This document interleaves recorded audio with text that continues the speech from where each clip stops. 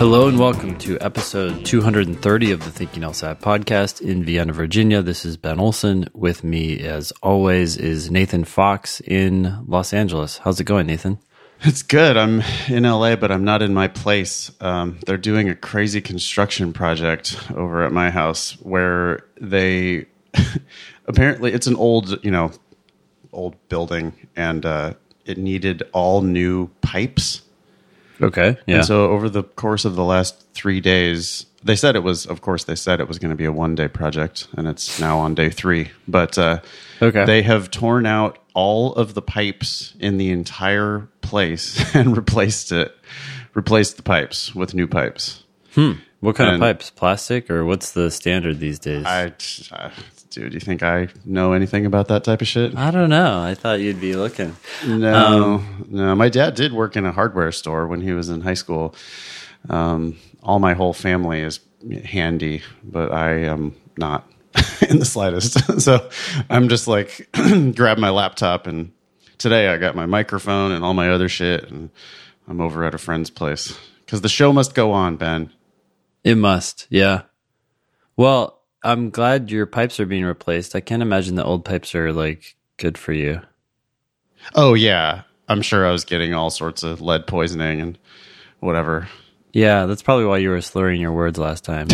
Like Trump? Have you seen the videos going around of Trump? I mean, we shouldn't make fun of it because he has like some neurological disorder or drug addiction or something. But have you seen him like totally glitching out?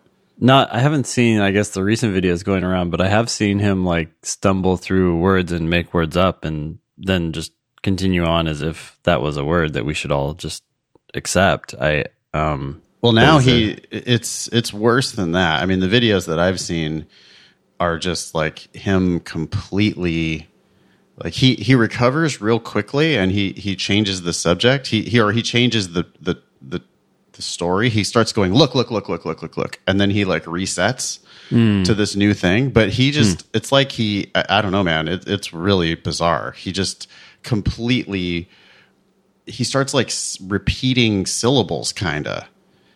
He just gets like stuck in a word. It's very strange. I have a theory. You know, we always have theories on this show. Okay. So I don't think that presidents get a lot of sleep, right? And it sounds like he in particular is like proud of his lack of sleep, right? I think he has boasted in the past that, I'm up till really late and I get up early and I just work for the people. Yeah, right. Or whatever. But I mean, after reading that book on sleep, Why We Sleep, just convinced me that it's just not sustainable. The damage that is done to your brain and your body is pretty well documented if you don't get about 7 hours of sleep. So I imagine the stress he's under. I mean, no one likes him, right? I mean, he has to recognize that on some level. And I shouldn't say no one, but a large number of Americans and most of the world are angry at him. Yeah. And so, anyways, I bet he's not getting sleep. And all sorts of weird shit going on. I mean, he's wearing like a crazy amount of makeup, and he's makeup. Is that why he's orange? Yes. Yeah. There's pictures of him from the side where you can see where the like pancake makeup that he's wearing just stops, and it's like a white line of his like neck is sort of like normal skin, and then his face is just like totally orange, and he's like grotesquely overweight now, and I don't know. He's just more overweight than he was before. Wow. Yeah. It's not a good job. I mean, for health, I don't think. Yeah. Well, I don't know if he's set up to handle it.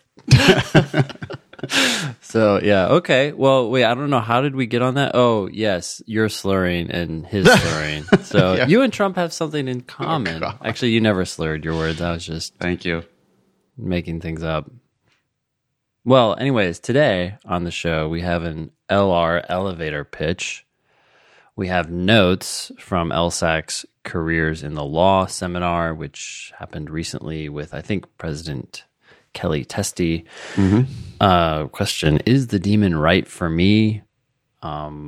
part-time law school question. We have a low GPA and 150 diagnostic. If that's your diagnostic, can work with that. Doesn't sound too bad. No. And then Sean has submitted a personal statement. We wish you luck. Great. This will come out on Monday, February 3rd. The March LSAT registration deadline is coming up in a week on Tuesday, February 11th. Then you have the February LSAT on the 22nd, which is a Saturday. I noticed, by the way, that LSAC has made all their tests in the fall on Saturdays this coming year. Last year they had some on Saturdays and some on Mondays. This year, only the June and July tests will be on Mondays, just so you know. I guess in the next cycle, the March test is on a Monday as well, and that's March 30th. But in any case, if you have questions, email the show at help@thinkinglsat.com. Please send us your selfies. I know that's exciting to share with the world, and it's nice to share with everyone who's listening. Do you have any announcements? I do not have any announcements. No. Okay, cool. Do you want to read this elevator pitch? It's a question about elevator pitches for LR questions. It says, "Hey guys, me and my study partner and I do this thing where we give an elevator pitch for the most popular LR question types. We quiz each other to keep up our skills as we prep for the June LSAT. I wanted to ask you guys if you had elevator pitches or quick fire lines for LR question types and LR in general. Thanks for the podcast and the demon. All the best, Kip." Okay, we can do that. Sure. I think we could go through probably 10 types of LR questions and just try to keep it to we don't even need a elevator pitch, really. It can be like one line, right? Yeah. Hey, so look, I was just looking at the data for LR questions in the demon. Like yesterday, actually. So I'm pulling it up right now. And what I'm thinking here is Kip says the most popular. I think what she means is most common LR questions. Sure. And I actually have that data here. So we can focus on the ones that are most common and give some people a little context of how often these question types appear. Maybe you start from the top of the list and I'll give you here's what I want people to be thinking about. You can let me know if you agree or not. Okay, cool. So the most common question type by far, any guess? Must be true or supported? That's okay. Could be. If you separate must be true and supported, then they're not. But if you combine them together, then that's 18% of all LR questions. And so that would be the most common. So we could start there with must be true. Sure. I do, by the way, in all my books, I always lumped those two categories together. I didn't bother to separate must be true from, quote, supported questions. Sure. Because, or some people call, what we call supported, people call that a soft must be true. Mm-hmm. But I think on the first look, it sort of makes sense to just treat supported questions as if there must be trues anyway. I can't imagine having a different strategy while you're going through the answer choices for the first time. I think your strategy should be the same for those two types, at least on your first pass through the answer choices. So I'm looking for the one that it said. Like it either said it or it necessarily implied it. This has to be true and can't be false. I'm looking for boring, obvious, conservatively stated, just like the one that has to be true based on the facts. Yeah. That's kind of long for an elevator pitch, but we can boil that down. One thing I like to say to people, just to hammer it home, is the correct answer will either restate one of the facts in the passage so that they don't make that mistake of thinking that they have to, quote, infer something new. No, it doesn't have to capture all the facts either. It's just like anything that has to be true. Yeah, okay. So if it restated one of the premises, that would be awesome. Yep, that would be awesome. Or the other option, which is a little more common but still totally possible, is to just take two or more of the premises that were provided and combine them together to give you something else that necessarily must be true. Yeah. So maybe we boil all that down to it's what they said, no more than what they said. No more than what they said. And one other thought, although people tend to latch onto this too much maybe, but it's still valuable. I know what you're going to say, I think. Any time an answer choice says something with strongly worded language, like always or only, it doesn't necessarily mean it's wrong. It could totally be proven by the passage. It's just often the case that pushes that answer choice a little too far, and now it's no longer true or something that must be true. Yeah, and if you think about it from the test maker's perspective, it's a very easy, convenient way for them to write a wrong answer. Is to just take something that's basically true, right? So all they have to do is write something that it said, and then just turn up the volume just a little bit too high. Just turn a sometimes into a usually, or turn a usually into an always, or turn one reason into the only reason, or one reason becomes the primary reason, you know, or one factor and it becomes like a necessary condition, right? So all they have to do is just amp it up. It's basically right. It's basically what they said, but then they just like turn it up. And then now it becomes a wrong answer. So I like that maybe if we're going to boil it down to a real short phrase, it's just, you know, no more than what they said. No more than what they said. Yeah. No more than what they said. Nothing extra. Yeah. Yeah. And by the way, so must be true is 8% roughly of logical reasoning. Supported is roughly 10%, at least historically. So that's 18%. So roughly, you know, a fifth of the section is going to be this. When you look over at reading comp, you're doing the exact same thing. And supported kind of questions make up, I actually don't know the percentage, but it's somewhere close to like 50% or more of the questions. So this is a huge part of the test. And actually, if you think about games, right? Games are just a bunch of must be true questions. So they're just trying to figure out, can you figure out what was said or what must be true given what was said? And yeah. Yeah, the entire test is a test of reading comp. So supported and must be true questions are absolutely mini reading comp questions. Just did you read the facts on the page? Can you read the answers, understand the answers, and understand that one of them is exactly what it said? Yeah, and it's just a reading comp. Good. Anything else on that? Yeah, to like reformulate it again for must be true and supported. It's maybe you even throw in like mini reading comp. It's a mini reading comp question. Okay. Yeah. Right. What did it say? No more than what it said. It's a mini reading comp question. Yeah. Okay. Oh, and I guess maybe should we talk about the difference between supported and must be true? Yeah, we might as well. Sure. Yeah. Well, I mean, it's a subtle difference. It's just that in the supported category, the question stem will have some softening language in it. So it'll say something like which one is most strongly supported by the facts instead of which one must be true based on the facts. It'll say which one is most strongly supported by those facts. And all that means is you don't really change your strategy. It's just that if you can't find an answer that is strictly proven by the facts, then you pick the next best thing. It's like, right, I understand that this doesn't have to 1,000% be true based on these facts, but it's awful goddamn close. Yeah. Right? So that's the only difference between the two types.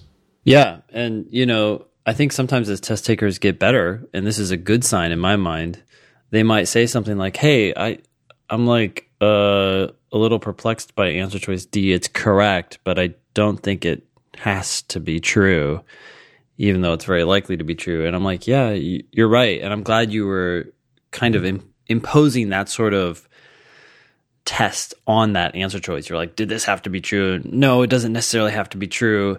And then it's like, look at the prompt and it's like, oh, which one of the following is most strongly supported? And they're like, oh, okay, so the test writers are even to some extent acknowledging that this doesn't have to be 100% true, but boy, it's damn close. It's 99%. Yeah. But so, I mean, to back up though, frequently the correct answer is proven by the facts. It is, yeah. And so that's why you don't want to lower your standards before you look at the answer choices. You want to go through the answer choices expecting to find something that strictly must be true. And if you can't, if you eliminate all 5, if you think, no, that none of these 5 have to be true, well, then if the question says which one is most strongly supported by, okay, now take another look and lower your standards a little bit. And yeah, one of them is going to be the one that has the best support. It doesn't maybe strictly have to be true, but frequently, even when they ask you for that soft, which one is most strongly supported, very frequently the answer is strictly a must be true.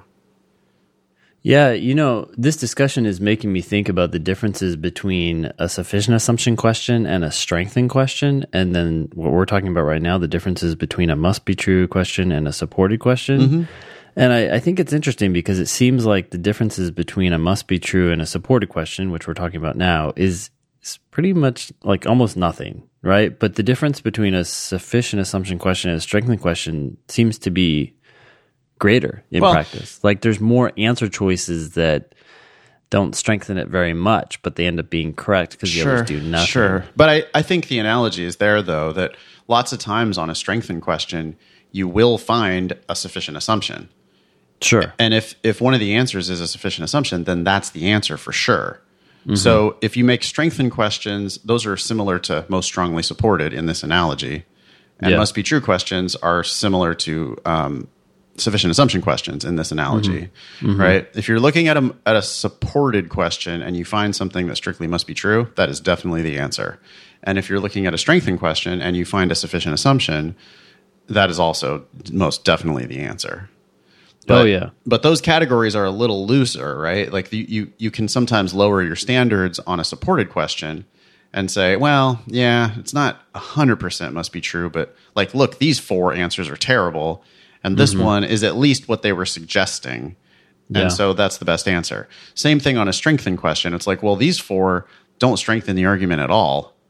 Or, that maybe they weaken the argument. And then this one, it's like, well, it doesn't like prove the conclusion. It's not a sufficient assumption. But it does help the argument somewhat. Yeah. All right. Well, then that's the best strengthener. It strengthens it the most. Well, I guess it just seems like in practice, strengthening questions more often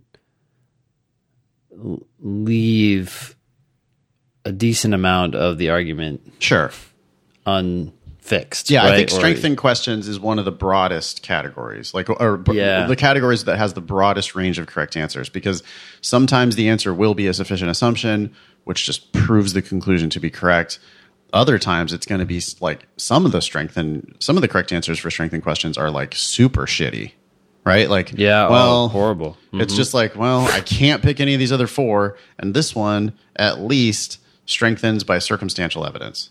Yeah, like the likelihood of the conclusion being true has just gone up 2%. Yeah, yeah. Well, It's like you have a terrible case, but you're going to put something in your brief. Like which one of these facts are you going to lean on? Because you got to make a case. That's your job. Mm-hmm. Well, I guess this. Like it sucks, but yeah, I guess I'll pick that. Yeah. Okay. Anyway, should we get through this? Try to get through. Sure. So okay, 2 categories out of that was our 12. elevator pitch, and we've gone up and down the building like 10 times. We're like, no, you can't get out of the elevator. Stay here.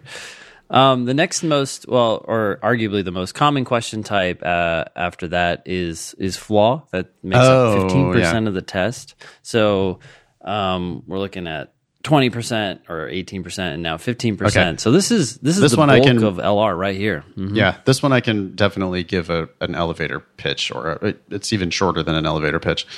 For flaw questions, which one did they do wrong? Mm-hmm. So they did it. So it's like a must be true question first. Mm-hmm. They did this thing, and it's wrong that they did it. Yeah. And when you say they did it, what you're saying is that the 5 answer choices, which is kind of unique among all the different question types in LR, is that the 5 answer choices describe what's going on. Where a lot of answer choices in the logical reasoning are substantive. Yeah. They're actual ideas. Right. Yeah. So now we're just expanding on the elevator pitch. The elevator pitch is, did they do it wrong? But to expand on that, the did they do it is, can I stand up in court and say, yes, Your Honor, they did this? The thing that this is describing is a thing that my, opponent did. And it's a problem that they did it. Yeah. And that first point is nice because it makes these question types easier. Like, a lot of times these wrong answers are describing flawed reasoning, things that you cannot do in arguments. But as you read that description, if you're like, whoa, this guy never talked about an authority or never relied on an authority, so to say that this person's argument is flawed because they relied on an authority, you can just stop. You're like, who cares whether or not this is a good or bad thing to do in an argument? That didn't happen here, so moving on to the next answer choice. Yeah. It's never, if they would have done it, it would be a problem. It's did they actually do it? And it's a problem that they did that. Yep. Cool. Yeah, good. All right. The next most common question type, at least in the Demon, which has all the tests, so I guess historically, is the strengthening question. I just say, which one of these helps the argument the most? Yeah. And I like to clarify, I don't know why I do this, but I like to emphasize like which one of these, if true, most strengthens the conclusion, just to get people like focused on that. Okay. Even if it's strengthening the reasoning. Though. That's interesting because, see, I feel like there's a bit of a problem with that. You can tell me if you think I'm right or wrong, but there are certain questions where a wrong answer will strengthen the conclusion, but they won't strengthen the argument that was made in favor of that conclusion. Like, it'll basically be a different reason why the conclusion might make sense, but it's not actually strengthening the argument that was made. That's interesting. I don't feel like I've ever seen that. No, I'll keep an eye out for it because I am sure that there are examples of that. It's not, and maybe it's something to do, maybe sometimes the question stem will say which one of the following most strengthens the reasoning in support of the conclusion. Yeah. I do think that there's a subset maybe of strengthening questions that are specifically asking you to strengthen the argument that was made in favor of a conclusion. But I just warn people to be a little bit careful. It's like, if all else is equal, there's only one of these answers that, or just like, if all the other answers are real shitty, then sure, one answer that strengthens the conclusion's got to be the correct answer. But if you narrow it down, sometimes there'll be, maybe if there's two good answers, that are two answers that you think both strengthen the conclusion, think about whether one of them is making an entirely different case for that conclusion. Because I have certainly seen multiple questions where a wrong answer is supporting the conclusion, but it's actually making an entirely different case than what the speaker was making. Yeah, that's interesting. Because see, I guess we'll run across them. Listeners, help at thinkinglsat.com. If you run across a strengthening question in your studies where you think that there's a wrong answer that does strengthen the conclusion but doesn't strengthen the actual argument made in favor of the conclusion, please email help at thinkinglsat and we'll talk about it on the show because I know that they exist. Okay. So the language in strengthening questions tends to be like which one of the following, if true, most strengthens the conclusion or the argumentation or the argument or the reasoning.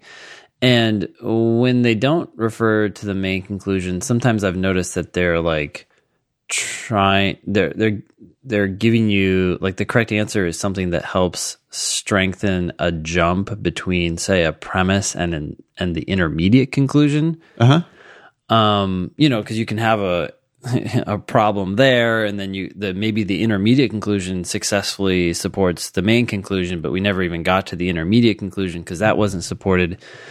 I still feel like stepping back, that helps the main conclusion because now the intermediate conclusion is established, right? And so for simplicity, I like to keep people focused on that so that they're not accidentally like strengthening a premise or something like that. I'm curious really if there is like if those answer choices are strengthening the conclusion. I'm sure that I'm sure that they exist. I'll keep an eye out. I'll tell you next time I run across one. Anyway, for now, the elevator pitch is just, hey, which one strengthens this argument or strengthens the conclusion the most? Sometimes you think about it like, hey, if you have to make a case in favor of this conclusion and you only get to pick one of these 5 facts, which one of these do you want to be a fact? Which one of these is going to do the most to help you? Yeah. Cool. The next most common question type is necessary assumption. Okay. Easy. Which one does the author have to agree with? Another way of saying that is, which one, if false, will ruin the argument? Yep. I think I spend half of my time as an LSAT teacher talking about necessary assumption questions. It feels like. Yeah, well, they're common, right? So they make up 11% of the test. So they're over 1/10 of all the, 1/10 of all the questions you encounter. And people are kind of looking for the wrong thing a lot of times, right? They hear necessary and they're looking for a sufficient assumption. So that's messing them up. The problem, I was just like arguing with my class in Los Angeles last weekend. I was arguing with one of my students. I had to keep like correcting her, like keep pushing back because I like to do that. I actually make them give me the elevator pitch for necessary assumption because I want to make sure that they know what they're doing. And and the students will always stumble over it. And I'm like, listen, there's not that many things you can memorize, but I want you to memorize on necessary assumption questions. Memorize which one does the author have to agree with. Another way of saying that, which one must be true according to the author. Another way of saying that, which one, if false, will make the argument lose. And you really need to feel that. You need to know what it feels like that when it's false, it makes the argument lose. But I'll ask students like, hey, can you describe, what are you looking for on a necessary assumption? And then they start going, well, it's the one that has to be, in order to make the argument good, it has to fill the gap. And I'm like, no. No. That's like a means to an end too. It's like not the actual goal. Well, it's just necessary assumption questions are 0% about making the argument win. That's a sufficient assumption question. Necessary assumption questions are harder. They're less predictable. Now, you still should be attacking the argument. And if you find an obvious missing piece of the argument, the correct answer is probably related to that obvious missing piece. Yeah. But when you're formulating an answer or when you're formulating a prediction, you want something narrowly tailored, weakly worded. You want something that the author would have to agree with, where if you showed them this thing, they would have to look at that and go, yep, that's true. That has to be true. Because if that thing were false, it would destroy their case. Yeah.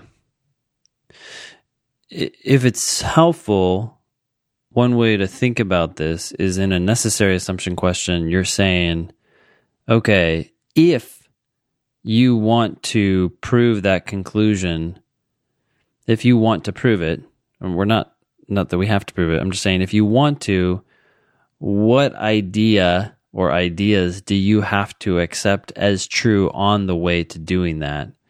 Whereas in a sufficient assumption question, you're not saying if the conclusion is true or proven, you're saying if the answer is true, which one is going to make the conclusion true? So, yeah, it's like if the conclusion is true versus if the answer is true. In a necessary assumption question, you're assuming from the get-go that the conclusion is true, and you're trying to figure out what else has to be true if you're going to get there. Anyways, I know that can be confusing, but that's the difference between the top-down and the bottom-up. Yeah, just be careful that you're not actually trying to get there. You can't try to get to the conclusion. You can't try to make the argument win. It's just which one, if it were false, would destroy the argument. Frequently, the correct answer on a necessary assumption question is bizarre, like has nothing to do with the conclusion. It's just that if this thing were false, it would ruin the argument. Like it can be the opposite of unexpected weakener. So lots of times the correct answer on necessary assumption questions will just come completely out of left field. It will come out of left field. It has to relate to the conclusion in some way, right? Because it's going to destroy. But not in any predictable way. It does not have to be predictable in the slightest. It could be something. But when you look at it, you're like, oh, yes. Right. If that were not true. Right. So let's go back to. We wouldn't be able to get to our conclusion. Which one does the author have to agree with? Yep. And another way of saying that is which one, if false, is going to destroy the argument. Okay. The next one. We've already probably covered half of the questions, right?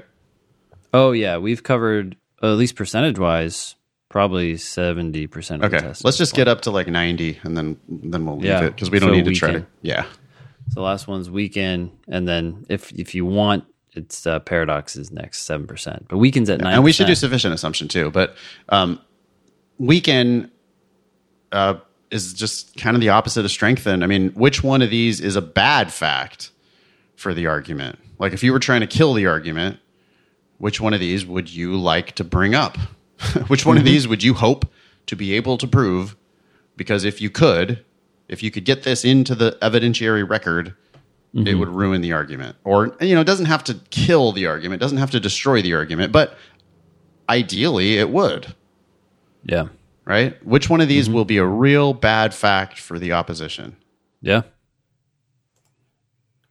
And the language tends to be stronger. Yeah, which is the same as strengthen, because the question stem says which one, if true, will strengthen the most, or which one, if true, will weaken the most. And so you don't have to worry about, well, this answer is not justified, or, whoa, that says always, that's too strong. That's just the totally wrong analysis, because it's asking you, if it were true, which one would do the most? Yeah. All right. The next most common question type is paradox. Paradox questions, I feel like I almost always know it's a paradox question before I ever even get to the question stem. Oh yeah, for sure. They tend not to be arguments. Even if they are, there's some sort of like conundrum, right? These two facts are conflicting with each other. Yeah, it's just a puzzling set of circumstances. How can these both be true at the same time? Yeah. And so, let's see. So for an elevator pitch for that, I like to tell people that I formulate a why question, and my why question incorporates both of the conflicting facts. So if Dr. Yamada knows that smoking will shorten the lifespan of his patients, but he's not encouraging them to quit, that's a little surprising. So why isn't Dr. Yamada encouraging his patients to quit smoking even though he knows it will shorten their lifespan? I'm just trying to bring both of those facts together, because sometimes the wrong answers will actually strengthen just one of the facts in isolation, and people are tempted by that because they're like, which one of the following, if true, does the most to help explain the paradox above or the apparent paradox above? And they're like, oh, this answer choice is nice because it helps explain something, but it really needs to help explain that thing and why it can coexist with this other thing. It brings the two things together to some degree. Yep. I like to think about it as you should be able to feel like a click. It's a satisfying explanation. I think this is the way I would always teach it, is that it's a satisfying explanation to the mystery. It's a satisfying solution to the mystery. So I think about it in two steps. Students frequently miss the first step, which is understand what mystery you're supposed to be explaining. Yeah. Right? Yeah. If you can't formulate your why question, you're not grappling with the two things that are at odds with each other. Totally. So we're saying the same thing there. It's step one. Why is this supposed to be a mystery? Like, what is the puzzling thing that you're being asked to explain? And then step two, you should feel that it's a satisfying explanation. I also encourage people to make predictions, not because they're going to predict exactly the answer, although sometimes they certainly will, but make a prediction about like, well, this maybe this is what's going on. You know, on the one hand, this, but on the other hand, that. Oh, well, maybe here's why that's happening. Yeah. And then and you feel that click of like, well, if that were true, then that would explain it. And then when you read the 5 answers, there's one of them that is similarly satisfying. Even if it's not the exact answer you predicted, it's similarly satisfying, right? Yeah. Okay. That's Paradox. Cool. Paradox. Last one is sufficient assumption at 5%. Yeah, sufficient assumption questions are the easiest questions, some of the easiest questions, I think, on the LSAT.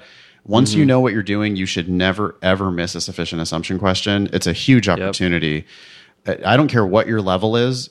You don't have to miss sufficient assumption questions. You can just stop that. So when you miss one, you know, you should be tough on yourself and like and really dig in and make sure you understand it before you move on to another one. Sufficient assumption questions are about making the argument win.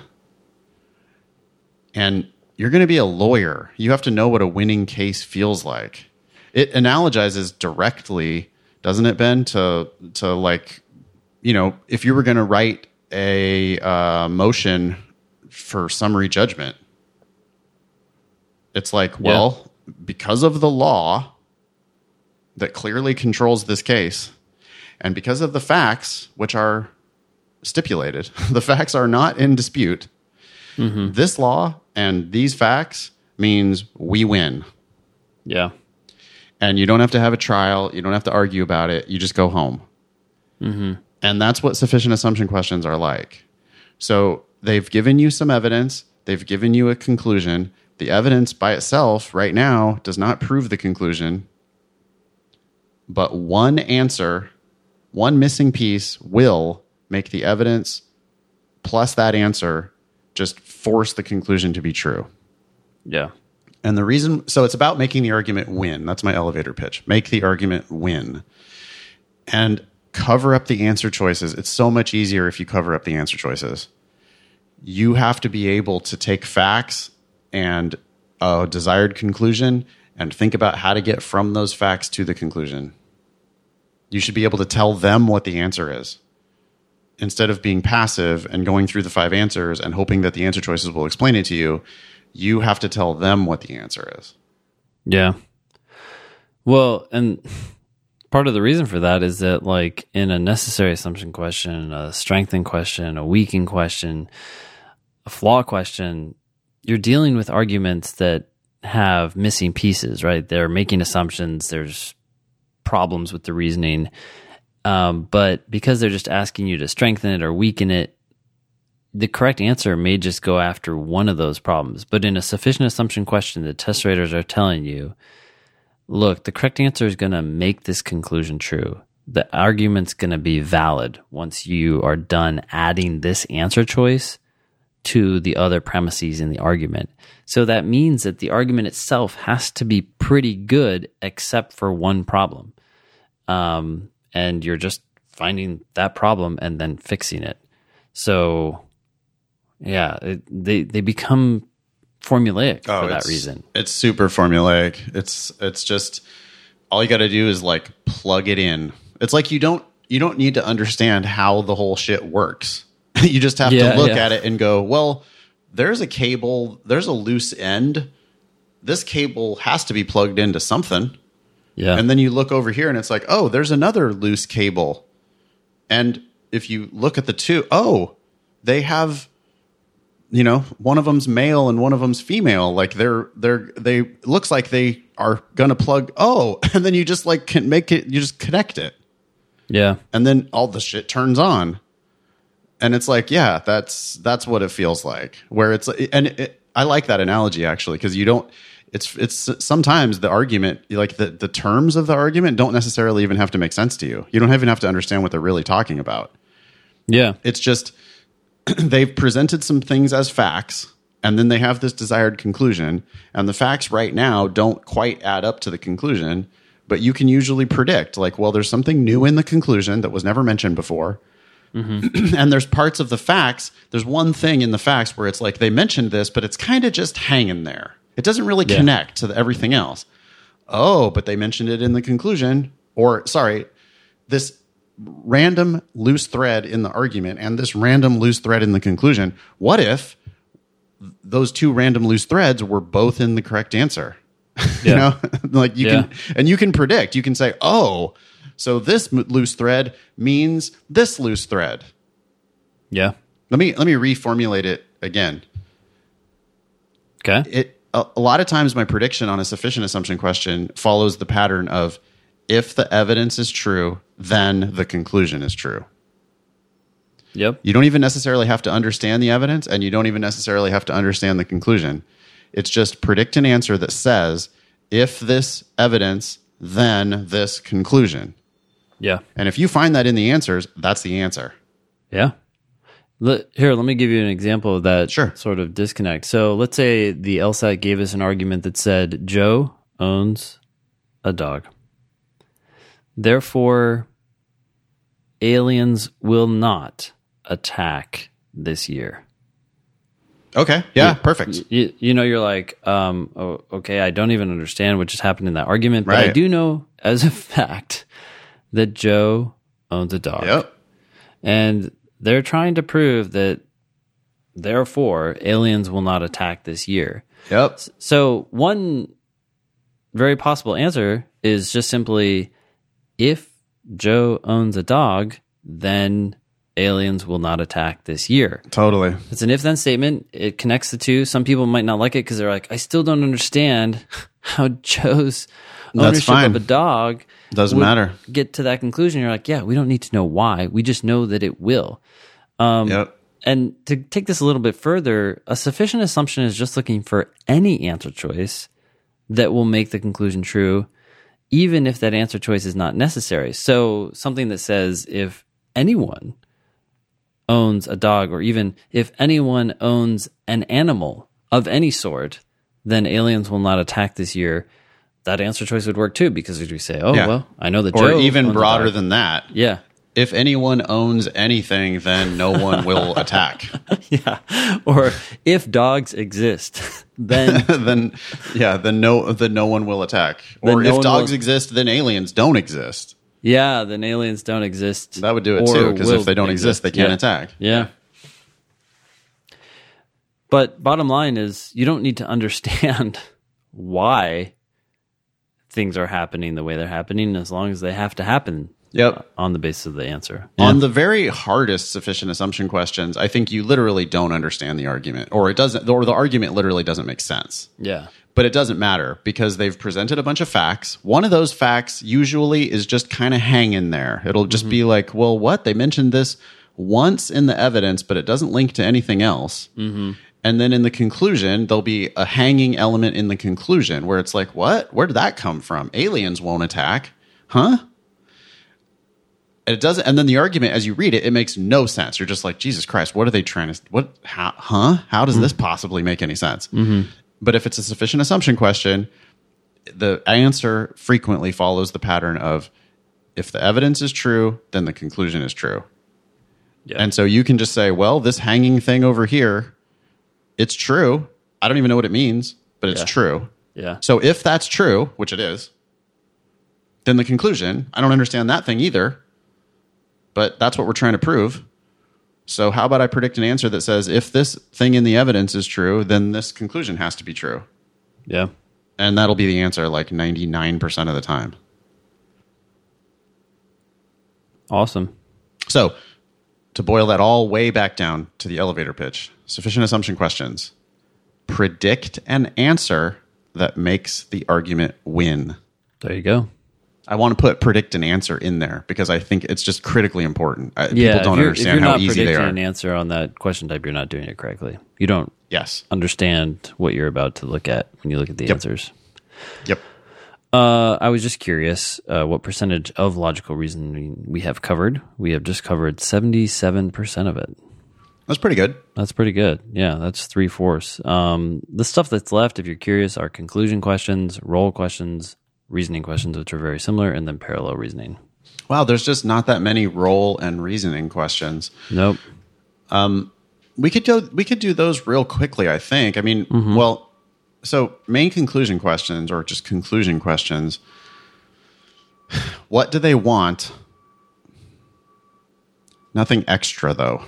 Oh, wait. Sorry. We're talking about conclusion questions Conclusion. right now? Yeah, I just want to do that real quick. Yeah, For a conclusion this is question. I would consider this to be the easiest question type, maybe, in logical reasoning. It's like, hey, they're telling you this. You just read an argument. Please tell us what the author of that argument was trying to prove.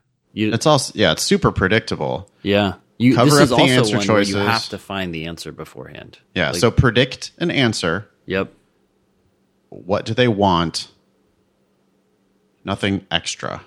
Because they frequently will make wrong answers where, this is basically what they were saying, but we're going to state it. We're going to overstate it.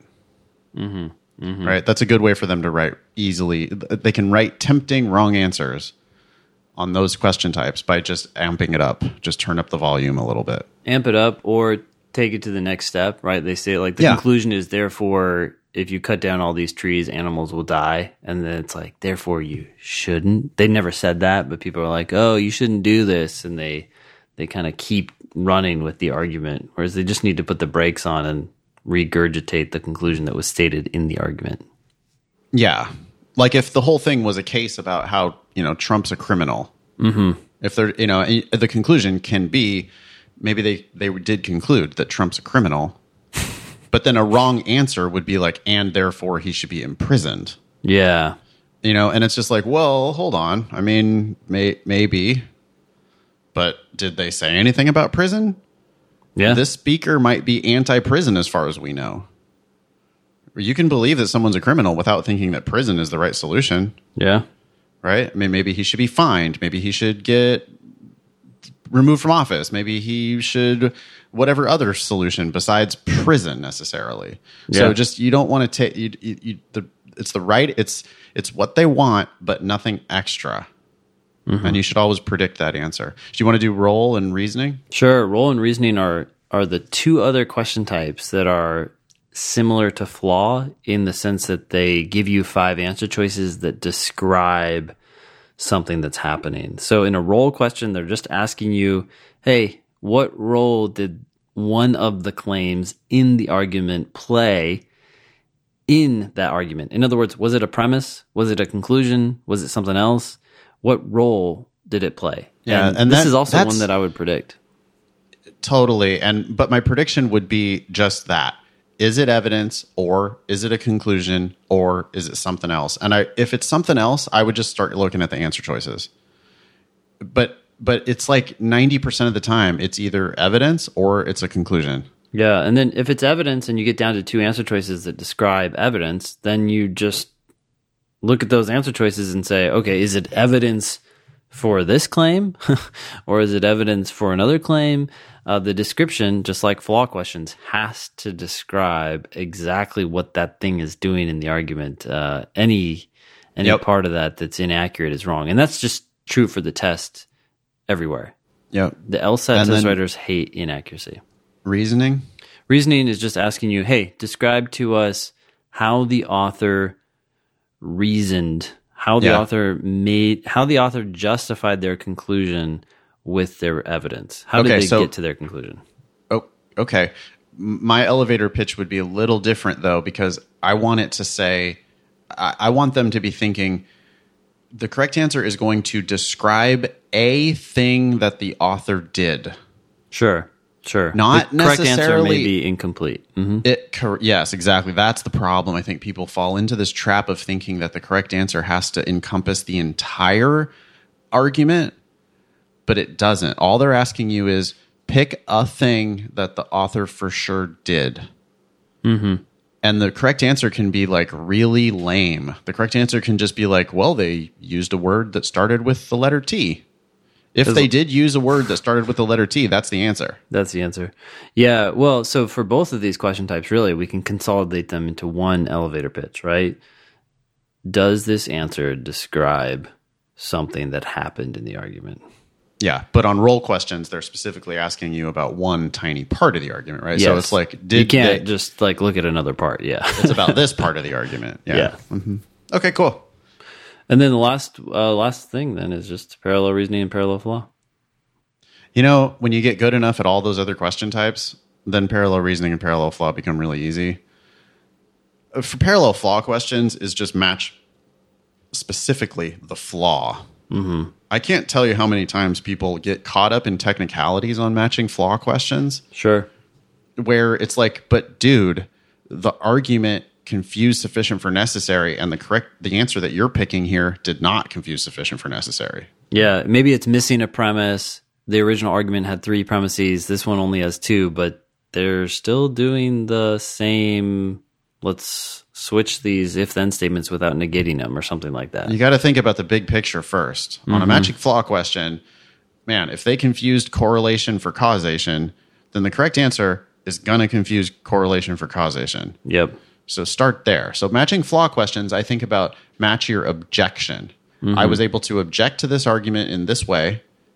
Like, hey, idiot, correlation does not mean causation. Or, hey, idiot, even if that correlation does mean causation, how do you know it's not the other way around? Mm-hmm. Right? Then the correct answer has to have that exact same, you should be able to make that exact same flavor of objection where you're like, whoa, correlation doesn't mean causation. And how do you know it's not reversed? And then the matching flaw questions become really easy. Yeah. For matching pattern questions, that's tougher. That's probably the toughest type of question. For most people, I think matching pattern is probably the toughest. Mm-hmm. One thing people don't realize is that there may actually still be a flaw. Yeah, sure.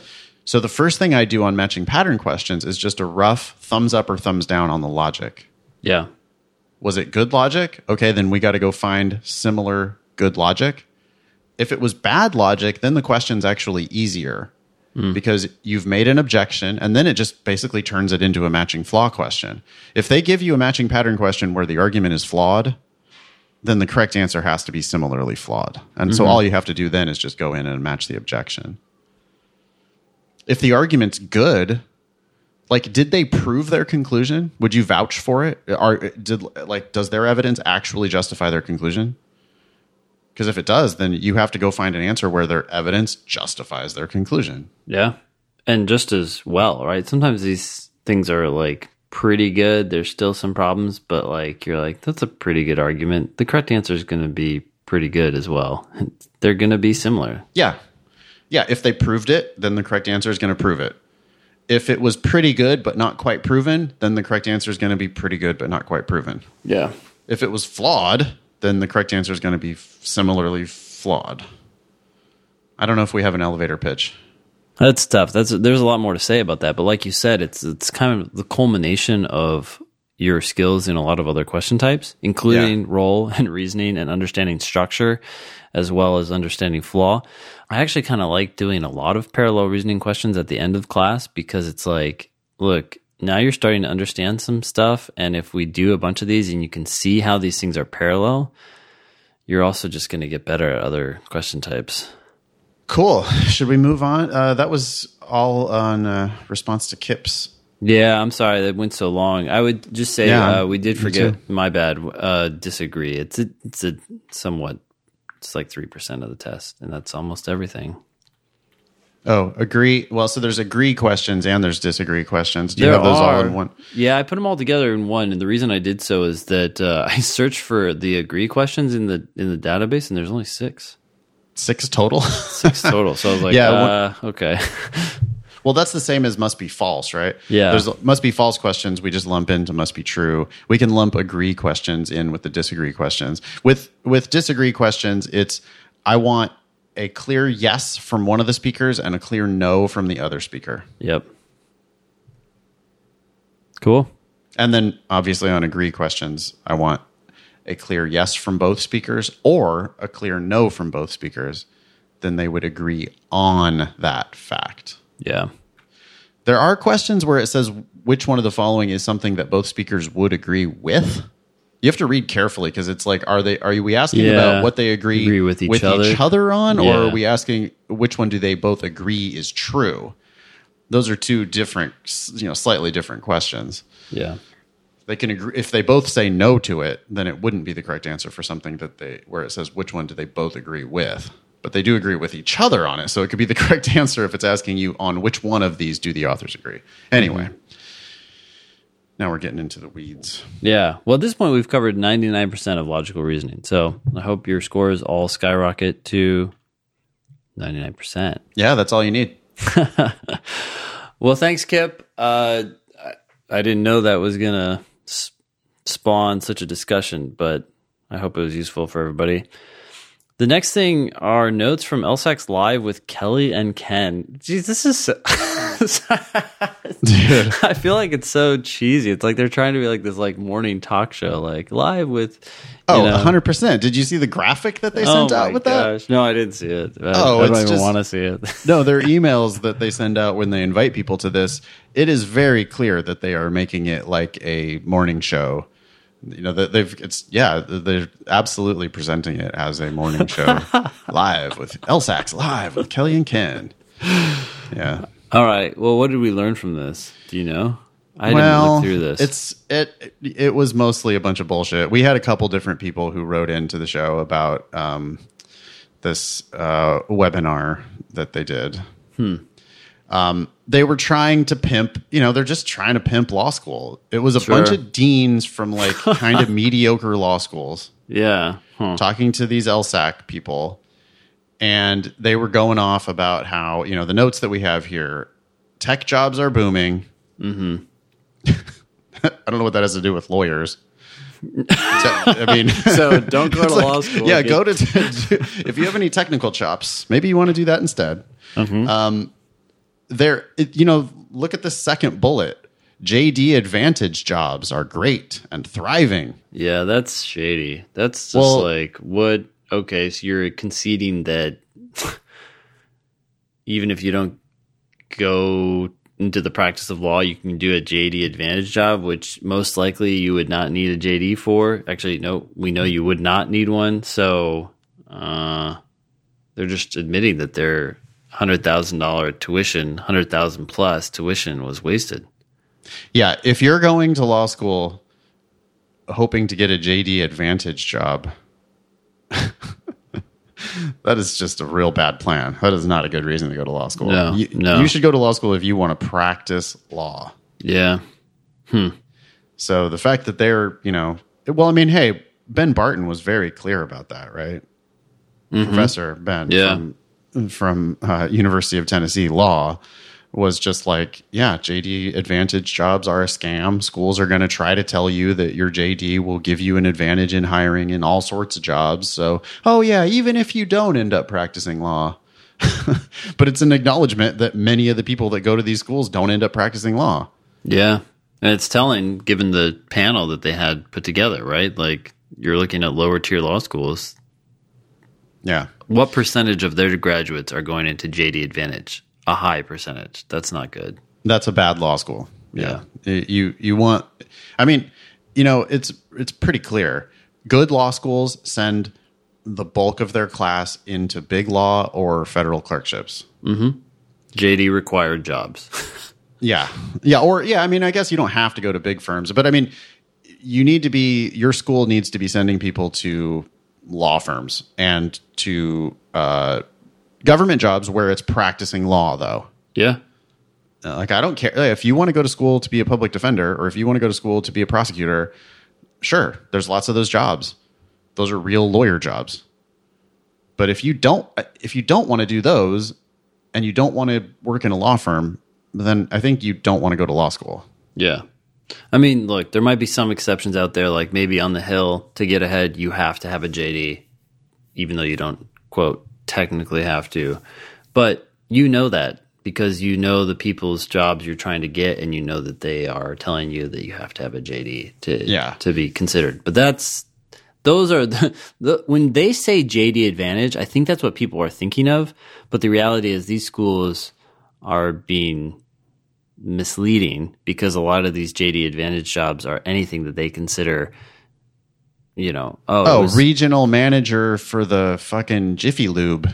Yeah, it was helpful to understand contracts, right? As you managed a group of oil changers. Like, what if a contract issue came up? You could rely on your JD education. It's like, okay.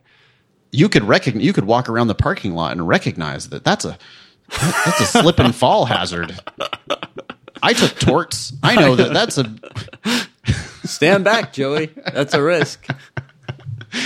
We better get one of those yellow cones out here stat.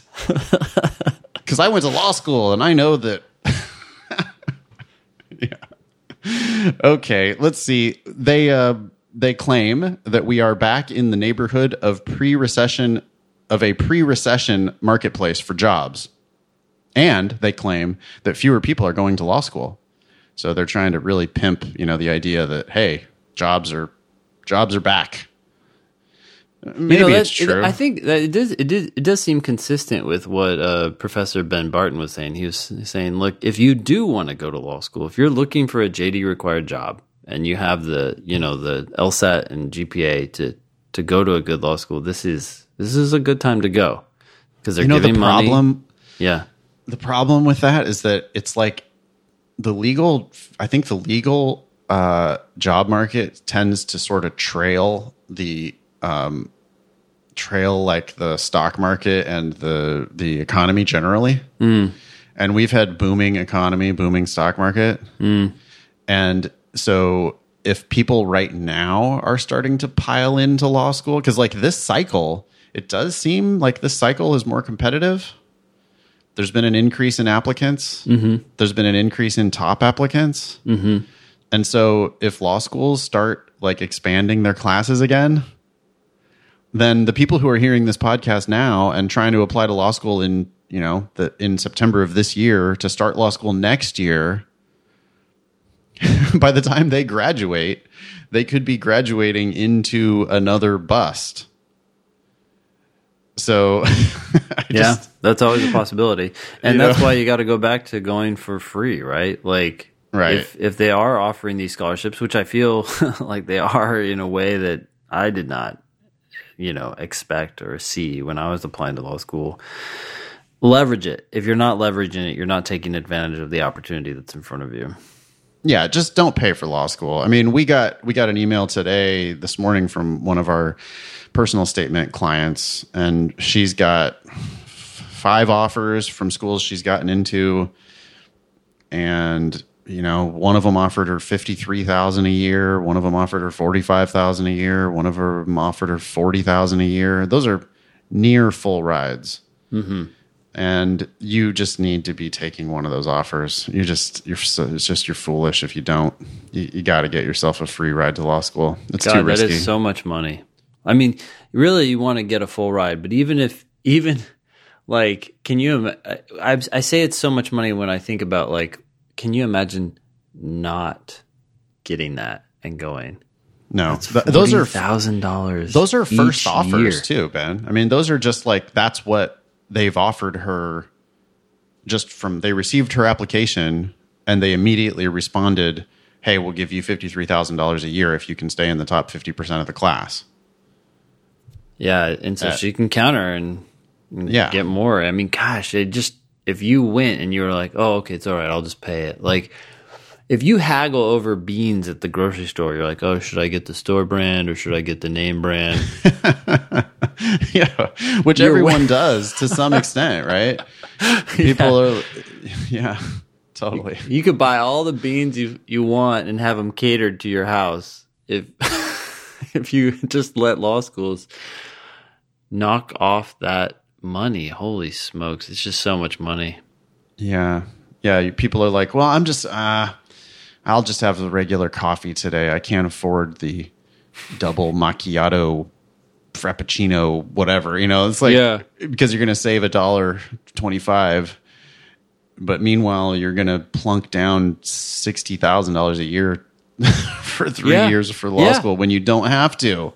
Yeah. Or you like go to a slightly better school because you're thinking, oh, I just can't go to this lower ranked school. It's like, I don't know. Is it worth 120 grand plus interest? No. Bird in the hand. Anyway. Anything else? Well, Yeah, they apparently they spent a lot of time talking about how law practice and law will change dramatically in the next 10 or 15 years because of tech. But they like really had no predictions about what that even meant. It was just like, yeah, we don't know what's going to happen. And I guess people that attended the webinar kept asking like, well, what's going to happen to these jobs? Like, are lawyer jobs going to be replaced by AI? And they just kept saying it's going to, things are going to change dramatically. Wow, we could have been on that panel. No shit. We don't, yeah, we also don't know anything. You guys, the world is changing. Yeah. And again, it just like goes back to the safest thing you can do is just go for free. Yes. Yeah. It is totally possible that lots of these jobs, law firm jobs, are going to get replaced by AI and better document handling and all that type of shit. Granted, I think there's always going to be a job for people who are smarter, right? But like you said, if you go for free, then you have the flexibility to do whatever. Yeah. So there's echoes of some stuff. Some of these deans mention stuff that we say on the podcast. Oh, they listen to the show. That's cool. Yeah, they do. Yeah, they listen to us. Dean Leslie, I don't know what school Dean Leslie is from, but said specifically to go on LinkedIn and network, which is a tip that we have talked about on the show before. Rachel Gezersay told us about, people hustling for jobs before they even start law school. Okay. Go on LinkedIn, use your networks. Dean Barros seems like doubling down, said to emphasize the importance of creating a professional profile. I guess that's on LinkedIn. Networking, I guess that's on LinkedIn. And being wary of public loan forgiveness programs. Wow. Yeah. I'm surprised that they brought that up on this show because I think many of these schools rely on the, uncertain promise of public loan forgiveness programs. Those programs may or may not exist, y'all. You should not borrow the money in the first place. No. Just get a scholarship. Dean Hamilton said to check out the 509 reports and educate yourself on the schools you wish to attend. Also mentioned networking. And Dean Bleek, B-L-I-E-K, Bleek, specifically said to do informational interviews. Okay, well, so these are like deans of middling law schools. And at least they're acknowledging that you're going to have to go out and hustle if you want to get a job. Cool. So that's good. Yeah. All right. Want to read this next listener email? Sure. Hi, Ben and Nathan. I just recently discovered your podcast. Besides being helpful and informative, the podcast also adds some much needed, quote, light to my gloomy LSAT studying days. By the way, I was telling my class last night to follow David Goggins on Instagram. Do you know David Goggins? The name's familiar. He's a Navy SEAL who basically came from a rough background. There was, like, if you had met him when he was a kid, there's no way you would have thought he'd become a Navy SEAL, let alone an ultra marathoner and all this other stuff that he does today. And, he has a lot of F-bombs in his IG posts, but he's just like, fuck it. Like, if you have excuses, here's why you just need to do what you need to do. And so I was telling my class, I'm like, just read one of his Instagram posts every morning and like, you'll be like, okay, like I need to stop like crying about the test and just go do this work. Anyways, so I don't know who is this, by the way. This is N.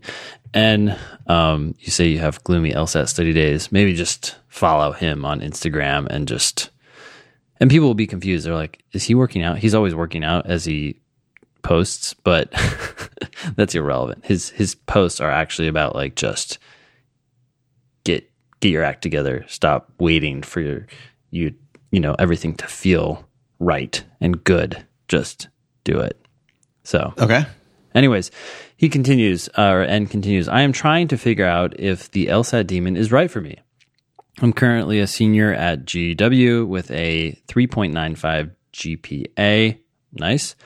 I'm not looking to apply in the 2020 admissions cycle, but I'm hoping to finish studying, taking the LSAT before starting my full-time job in July. I started studying in August of 2019 using PowerScore books and so on. I did not like them.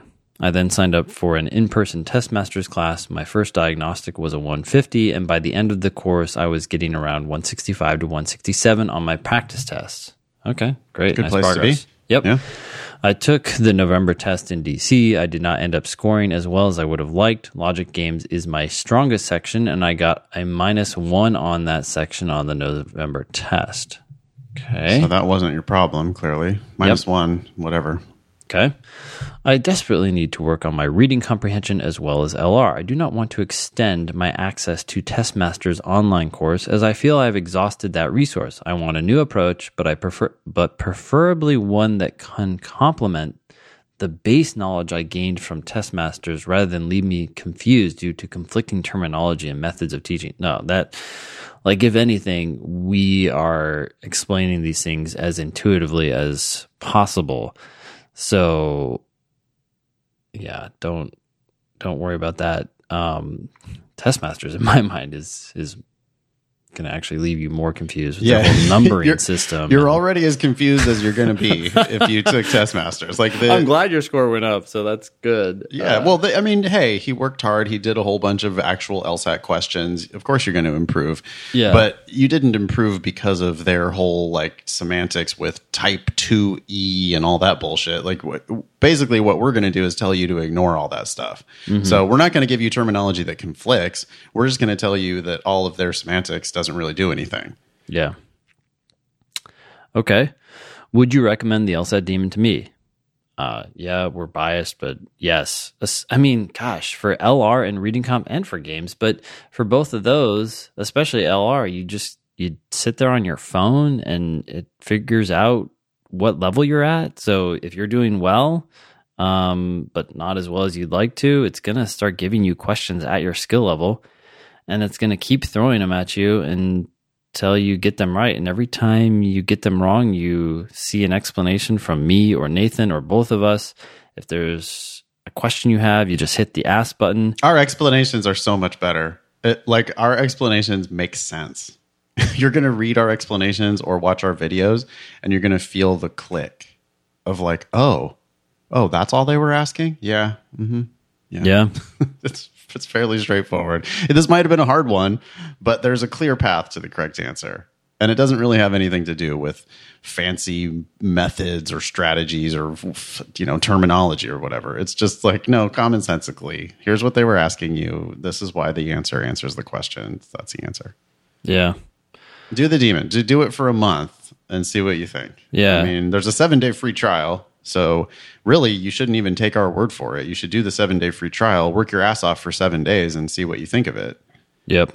But in a month or two, I think you could definitely make progress. And you can join the extra help sessions if you want to take the virtual proctored test with a live proctor. A lot of things you can do. I don't know what's in Testmaster's online course, but we keep throwing shit in there that's not necessarily promoted. But in any case, N continues, I'd like to score at least a 170 in April, which is when I plan to retake the test. My GPA is good, and I'm hoping with a good LSAT score I can get into a T14 school. Yeah, your GPA is great. That's not going to hold you back. So nice. By the way, P.S., my English is my third language. I moved to the U.S. from Sweden in 2016 for college. Although I'm now a citizen, I had never lived in an English-speaking country before. That's simply to say that RC has been especially hard for me as a non-native speaker. I know Nathan has a strong dislike for long emails, but I promise I tried to edit this down as much as possible without removing necessary information. Yeah. You could have cut that whole last paragraph. Yeah. You have ways to go. But that's just something you got to keep working on. So as an attorney, you'll get plenty of opportunities to cut shit down. Yeah. Cool. Thanks, Ann. I would say yes. Sign up today. Check out the free trial. That's lsatdemon.com. Hit the ask button and get a response from Nathan telling you how much he liked your short question that you asked him. Well, I mean, if you like our style, if it feels like we're making sense, then the Demon is the only choice for you. If you don't like our style, then I don't know why you're still listening to this podcast. The Demon is not the right choice for you. But if it feels like if it feels like we're speaking to you in a way that you can understand, then I hope you will trust us that the Demon is the best thing you can possibly do for your LSAT studying. Yeah. You'll either love it or hate. I mean, with me, it's like, listen, just do the 7-day free trial. You're either going to love me or hate me in the first half hour. So that's fine. If it's not for you, it's not for you. But if you're amused and if it does feel like it's helpful, then I think that we are the best you can possibly get. Yep. All right. Next one, it's a question about part-time law school. Dear Ben and Nathan, hello. I am a bioengineering major graduating from Redacted in the spring of 2020. Upon graduation, I hopefully will be working for the United States Patent and Trademark Office as a patent examiner. I have a few questions with regard to part-time law school, the government paying for law school, which law schools to research patent law, and finally, lower engineering GPA. Oh, okay. 1, what are your opinions on working full-time while pursuing a law degree part-time, say at George Washington? Ben? I actually think that working while pursuing a part-time program is a smart move. It means your foot is in the door. You're guaranteed to have a job. You're keeping those connections alive. I mean, not guaranteed, but like you're doing law-related work. It's very natural for you to graduate and then say just move up in the very place that you're working. So yeah, I mean your course load can be a little heavy, but you tend to be with more older part-time students, and they tend to be more serious and just kind of get down to business. I think it's a smart move. I think it's a smart move too. I have no problem with it. It's going to be a grind, but if you don't want to grind, then you just don't want to go to law school, period. So you're going to be devoting your life to your legal career, and good on you. Like that's what you're doing. So sure, do it.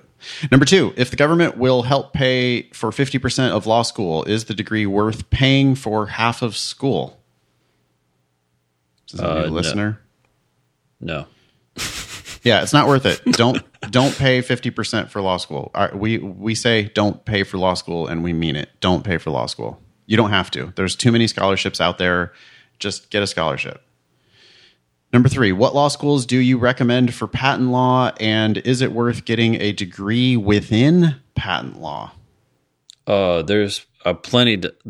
Okay, I'm not an expert in the legal market for patent attorneys. Nor am I. I did teach a class at the USPTO for a year, LSAT class, and talking to all the people who are working at the USPTO, it sounded like there is a huge backlog of patents and they need patent attorneys. And it just sounded to me like if you have the chops, because keep in mind, patent attorneys usually come with a background in science. And so you're dramatically reducing the number of attorneys who can actually go into this field. And that natural barrier, I think, makes it more likely that you can get a job, especially when you consider that the tech world is apparently booming. Like there's plenty of work for like technical attorneys, and that's what patent attorneys are. For sure. Yeah, I 100% definitely keep going down this path. You can be a patent examiner while you're in law school. Many law schools have special programs for people who are patent examiners. In Northern California, I would definitely check out Santa Clara. I know people who have technical backgrounds who have gone to Santa Clara Law School before. It's the type of school that you can get a scholarship from, and they are right in the middle of Silicon Valley, and they do have programs for patent attorneys. So, yeah, I mean, cast your net widely. Make sure you apply to 15, 20 schools. But yes, absolutely. Do it. Number 4, I have a 3.3 GPA. Will I still be a competitive candidate if I do well on the LSAT? Ben? Yes. That will hold you back from some of the top programs, but you can still go for free at many great schools. Absolutely. You can get a full ride to Santa Clara with a 3.3. If you get the right LSAT score. That's the really important thing is that, that 3.3 in bioengineering, if you show up with a 170, they're going to be like, oh shit, this guy's a badass. Because they know that bioengineering's hard. Maybe you could write a very short addendum pointing out the fact that you were a bioengineering major and that 3.3 is actually a good GPA for people in your major.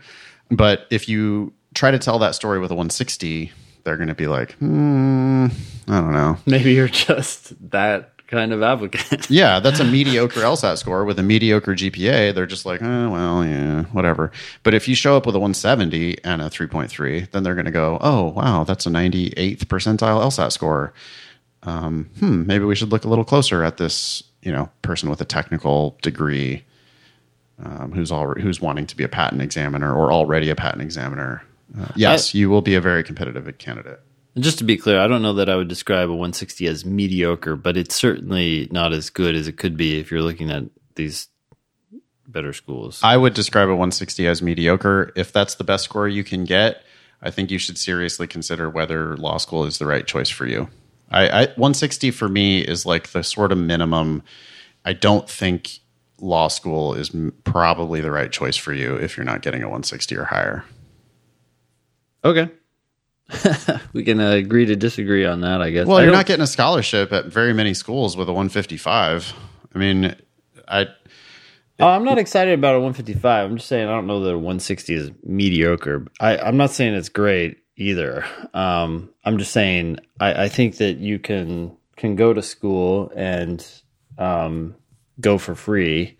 Whereas, if you're going below 160, then I think that's if you can go mediocre. Well, yeah. No matter what your score, you should go for free. So, if you can go for free with a 155, fine.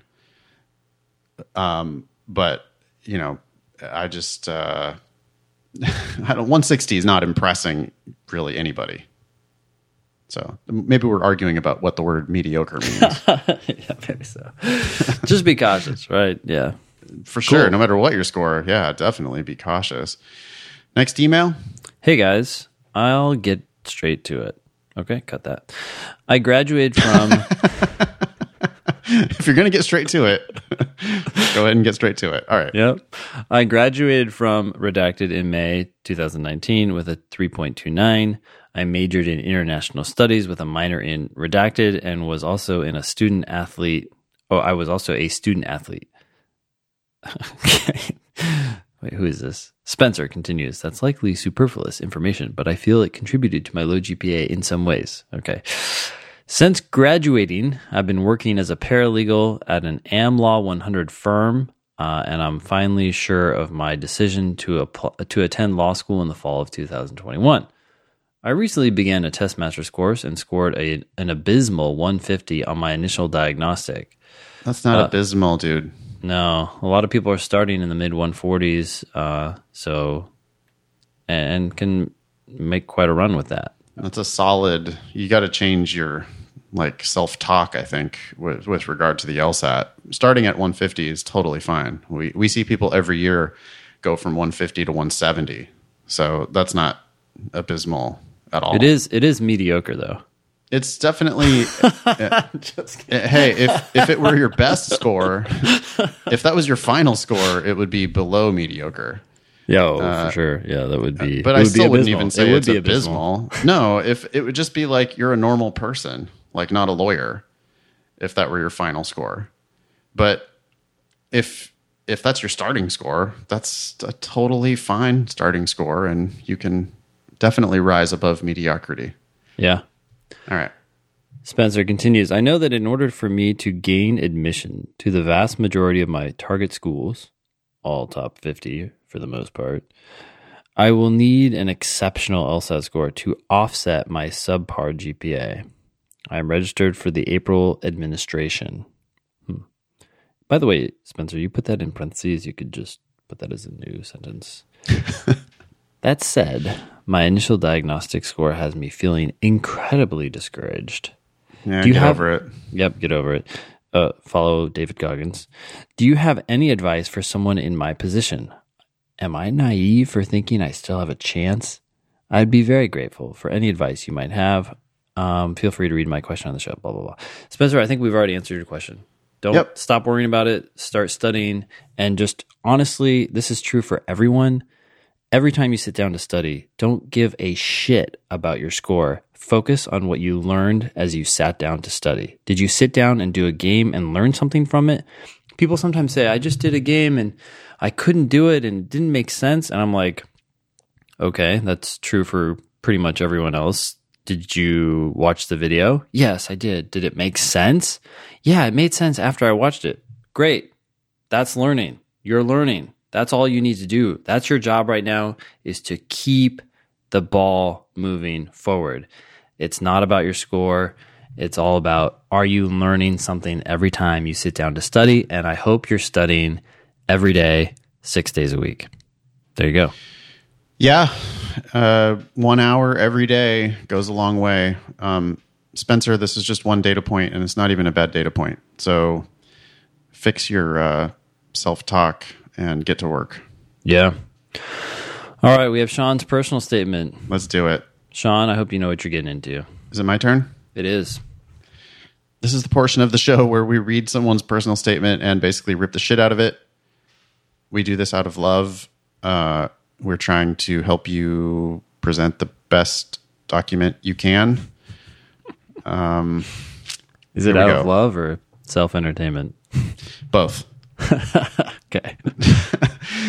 All right, here we go. Farsi is a beautiful, complex, lyrical language that has evolved drastically over thousands of years. Cut. Ridiculous. Ben thinks it's ridiculous. Yeah. You want to elaborate? I do not care what you think about Farsi. I do not care about Farsi itself. I want to know about you. And the last thing I want to hear about is how a language has evolved drastically over thousands of years. By the way, that's true for every language. Has to be true of every language. So that's, yeah. Unless it's dead, right? Yeah. That point definitely doesn't need to be made. You know, if you just look at the construction here, the verb of the sentence is. Mm-hmm. You got to watch out for these forms of the verb to be, because it's just pure telling. You're asking, you're telling me a conclusion about Farsi. Your sentence is Farsi is the subject, is the verb. What is it? Oh, well, it's beautiful, complex, and lyrical. Yeah, okay. In your judgment, like, what evidence do you have of that? It's not, it's a misguided topic to even be talking about, but it's also telling. Mm-hmm. So, yeah, we're going to cut that entire sentence. Yep. Okay. When I joined the Army in 2013, I had only 329 days to become fluent in the language. What? Interesting. I like this a lot better. I like this a lot better, but I'm still a little perplexed. Like, okay, I guess you had an assignment that you had to learn Farsi.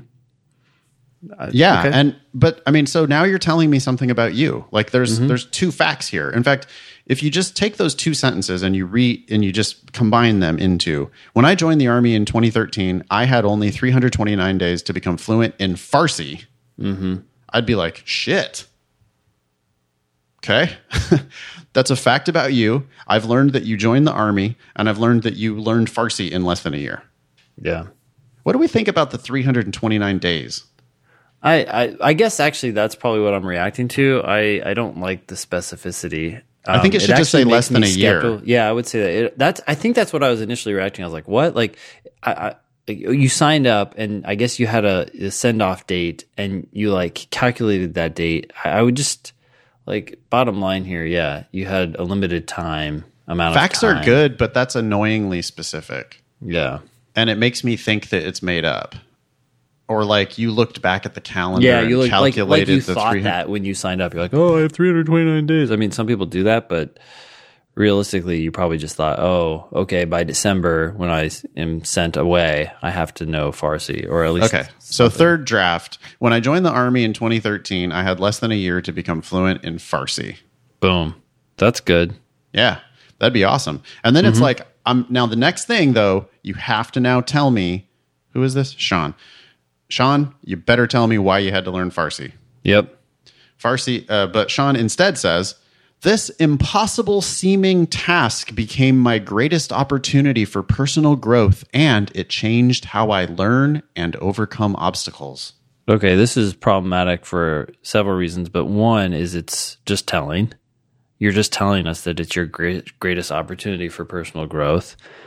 and it changed how I learn and overcome obstacles. Okay, anyone could say that in any personal statement. But I think this is also problematic because you're telling us that it's impossible seeming, whereas you already gave us some facts that suggest that. So why kind of shove that conclusion in our face? Yeah, exactly. You just said you had to learn Farsi in less than a year. Let that do the work for you. Mm-hmm. It's I like don't need you to then tell me how impossible it seems. Like, what do you think? I thought it was easy? Yeah. People just need to let the facts speak for themselves. Mm-hmm. They feel I don't know. It's because of their 7th grade writing, instruction, where it was always like you're gonna make your conclusion, and then you're gonna give facts, and then you're gonna make your conclusion again. We can just cut out all those conclusions and just stick to the facts. The powerful facts are like, obviously, you learned Farsi in less than a year. Of course, that's an impossible seeming task, and of course, it's an opportunity for growth. And it says so much about you. Like, if that was your only sentence, I joined the army and I had to learn Farsi in less than a year, and I'd actually really like to know. I almost think that if we were to work on this personal statement, we might end up rephrasing that sentence as not "I had to do this," but "I did this." Right? After I joined the army in 2013, I took a year. I spent a year and learned Farsi or something, or I learned Farsi in a year. I don't know exactly, but I guess I like to see more what people have done rather than what they, quote, have to do, unless that becomes the focus of the statement. And then it's like, oh, damn, you learned Farsi in less than a year? Cool. Like, I know that you work hard because you're in the army, and you're intelligent because you just did something that's intellectually challenging. Yeah. Cut out all of this first paragraph. There's 1, 2, 3 sentences, but there's just so many adjectives and so many conclusions. And it all boils down to you join the army and you learn Farsi in less than a year, and that's awesome. Yep. Like, more like that. Stick to that shit. And it'll be very powerful by itself. Mm-hmm. All right, it continues. This is a new paragraph now. I like Sean's got the short paragraphs going on. That's good. Yep, that is good. Nice. And also got some reasonably short sentences. So Sean's really a pretty good writer. He's a good writer. Clear, just wrong message for some of these sentences. Okay. I joined the army to learn another language, but I didn't get to choose which one. I pictured a familiar language that I could use in both a professional and personal capacity, like French. I imagined myself immersed in Parisian culture, exploring the city and conversing with locals. When I received my orders, I was shocked to discover that instead I'd be learning Farsi, a difficult and complex language with which I had no familiarity. So I would get rid of this entire paragraph. I think it undercuts his, like, it's almost like, oh, you had this hard task that you had to do and you had nothing to do with the decision to take on this challenge. I mean, you had a little bit of the decision. You decided you wanted to learn another language. I'd rather just not know this. I'd rather just assume that you joined the army and somehow chose something that led to you learning Farsi. I would assume that you actually chose Farsi. I wouldn't know that was forced upon you, but I don't want to know that it was an accident or it looks like thing. This is almost going to be the whole theme of the piece. New paragraph. My first introduction to the reality of what I'd gotten myself into came the day my classmates and I picked up our textbooks. An older woman in a wool sweater handed me a foot-high stack that I struggled to haul back to my classroom. I don't care about any of this. Yeah, I mean, also, who gives a shit if it's a man or a woman? Who cares if she's older or younger? Who cares what she's wearing? Like, an older woman in a wool sweater handing you a stack of books. Why do I give a shit? Yeah. Those are just for first semester, she said. There's more, I thought. Incredulous. Ugh. Ugh. That just made me, like, I think I threw up in my mouth a little bit. Like, that's just, man, the use of incredulous there, Ben, is just, it's so heavy-handed. It just makes me cringe. It's like, yeah, we get it. We get it. You didn't think you'd be learning Farsi. You're amazed at the foot-high stack of books. You're actually just like undercutting all your like. If your statement had been one sentence, I joined the army and then I learned Farsi in less than a year, we'd be like, damn, you're in. Yeah, totally. That's all I need to know. And now it's like, oh, oh my God, it was so hard. Can you believe this? I didn't know what I was getting into. It was a foot-high stack of books. I was incredulous. Like, ugh. Now you don't look like a badass getting shit done. You look like someone who was kind of foisted into this situation. Yeah, like now you're going back and whining about your own achievement. It's like, yeah, I agree. I think you're totally undercutting your whole own story here. And then that use of incredulous, listen, to be clear, you are a good writer, but right there, that was some shit that my 7th grade niece does in her writing. Mm-hmm. Where she just uses too many adjectives and too many adverbs, and she's just you're telling me that you're incredulous instead of presenting facts where I would infer that you are incredulous. Mm-hmm. Okay. My first days of class illustrated the challenge ahead of me. So again, with the impossible seeming task, and again with like, look how big of a challenge this was. We already fucking know that you're learning Farsi. That's enough. We know Farsi's not like... You can allow me to assume Indo-European language. This is difficult. Yeah, or maybe it is. I don't know what it is, but it's not like it's not like Spanish, right, or French. Yeah. Here comes some facts. Okay, so if you just cut that sentence is really annoying. My first days of class illustrated the challenge ahead of me. Get rid of that. That's a conclusion. I don't want that. But you can stick to this stuff. Farsi uses a different alphabet, written from right to left, including sounds unfamiliar to native English speakers. Well, these are facts, but I don't feel like they advance the argument because I already know that Farsi is hard as shit, right? Like, we've all seen the news, and it's convoluted characters. I'm willing to grant a few facts about Farsi. That's like, as long as it's a fact and without all of the describing. Describing is not the right word. Without all of the editorializing and conclusions and whining. As long as it's just factual, I'm fine. So it's a different, yes. Okay, good. You can tell me that the fact that it's written from right to left, I didn't know that. So what? You knew it was hard. I did know it was hard. That's true. The language boasts grammatical structures that differ wildly from English. Yeah, I assumed that was true. Learning Farsi, oh my God, not again. Learning Farsi would have been a formidable challenge in any situation. Oh, jeez. But my compressed timeline multiplied the difficulty. Sorry, I was reading ahead. Oh, so it's really fucking hard. We already knew all this from that one sentence. I agree. Totally. So that's the whole first... Man, I'm going to have to do a word count here. So everything we've read so far is 239 words. And you really could cut that down to that one sentence. When I joined the army in 2013, I had less than a year to become fluent in Farsi. Yeah. You let that's the big fact, and you just let that one big fact just do its work. It's a very powerful fact. Mm-hmm. And you're just like burying it in a bunch of, honestly, it just sounds like, it comes off as just like crying about it. Yeah. Oh boy. No. All right. Next paragraph. The stakes were incredibly high. That's telling, dude. You're using to be as the verb. Were is the verb. You're using an ly adverb. He already used wildly. Now he's using incredibly. Those are both ly adverbs. Incredibly there is modifying the adjective high. The stakes were high. Not how high? Oh, incredibly high. Well, hold on a second. I mean, so then, like, what you do is you trigger the natural skeptic in the reader, right? Because I'm now going, oh, really? What was going to happen? You were going to die?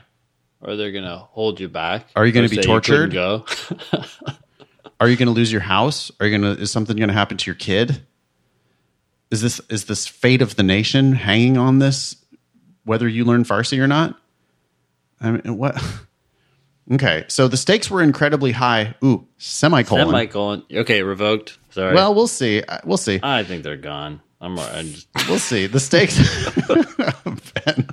Ben's feisty today. The stakes were incredibly high.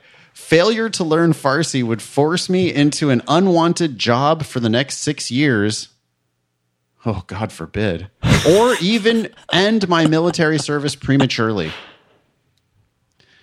You know, that's high stakes for you, Sean. No one else gives a shit about that. If you left the military and did something else, that's not incredibly high stakes. That's you decided not to stay in the military. You agree with that, don't you, Ben? Oh, yeah, I agree. I mean, okay. Even with tremendous resources at my disposal, I struggled with self-doubt. This is not good. No, it's not. I don't care about this. Like, I don't want to hear about angst. We got enough angsty motherfuckers around. Like, we want winners. We want killers.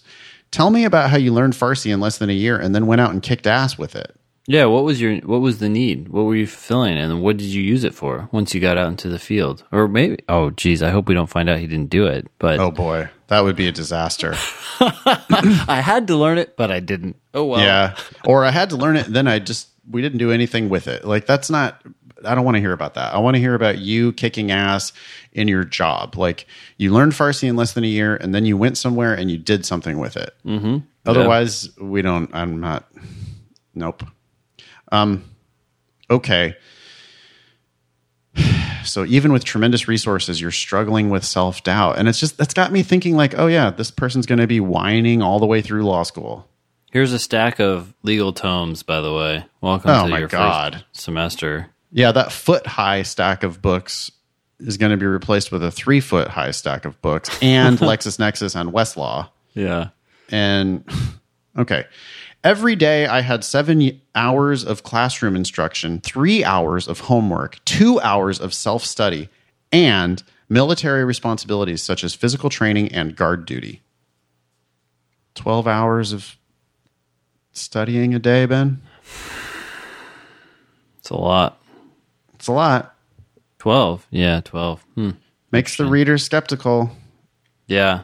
You're really doing this the whole time? Hard to believe. It is hard to believe. I mean, hey, learning Farsi in a year, though, is a big task. So, and Army people work their asses off.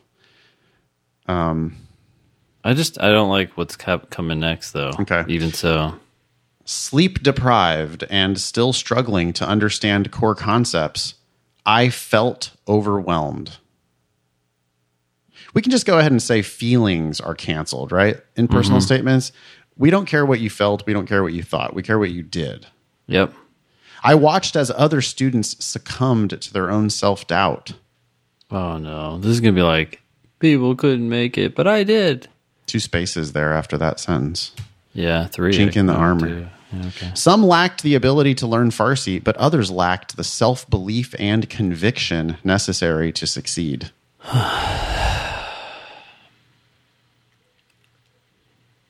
It's all telling. Yeah.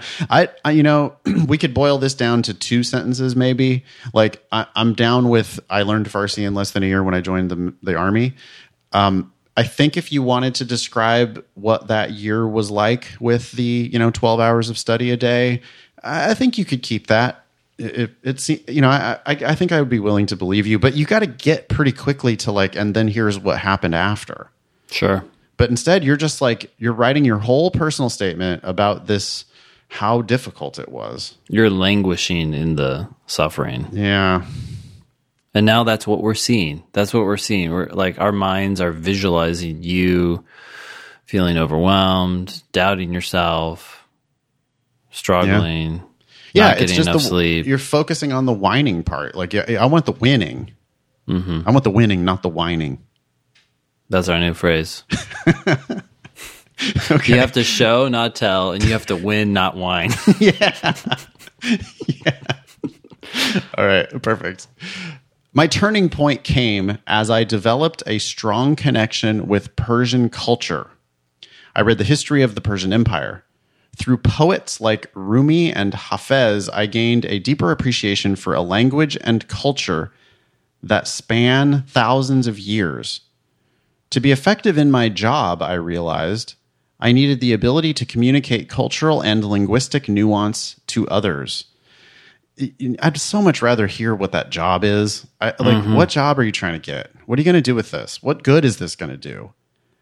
I don't need you to be name dropping Rumi and Hafez and talking about the glorious history of the Persian Empire. Reinvigorated, I doubled my efforts and left doubt behind me. Oh, God. I sought extra instruction after class. On weekends, I ran miles of California coastline with classmates speaking only Farsi. Why are you laughing? I don't know. It just seems like a try hard.